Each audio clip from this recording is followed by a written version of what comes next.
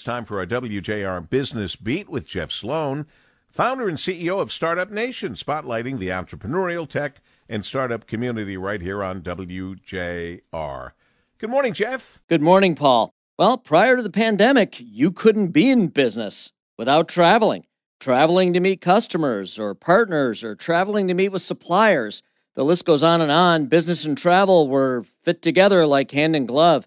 And now, maybe more than any other industry, the pandemic has had and will have a lasting impact on business travel as we knew it. We've got David Fishman, president of Cadillac Travel Group, to help us better understand the pandemic's impact on business travel.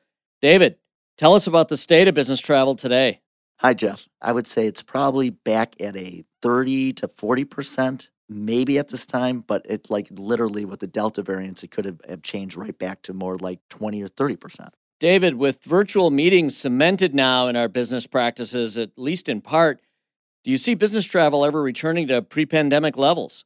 Honestly, I don't. I find that even with my own organization, that I can have a quality meeting, and I find that it will probably be back to about 70, 80% because I think there's too many organizations that realize that they can save a significant amount of money by not having that in-person meeting. Are there any special recommendations associated with travel or travel planning today, David, that we should know about before booking our next trip?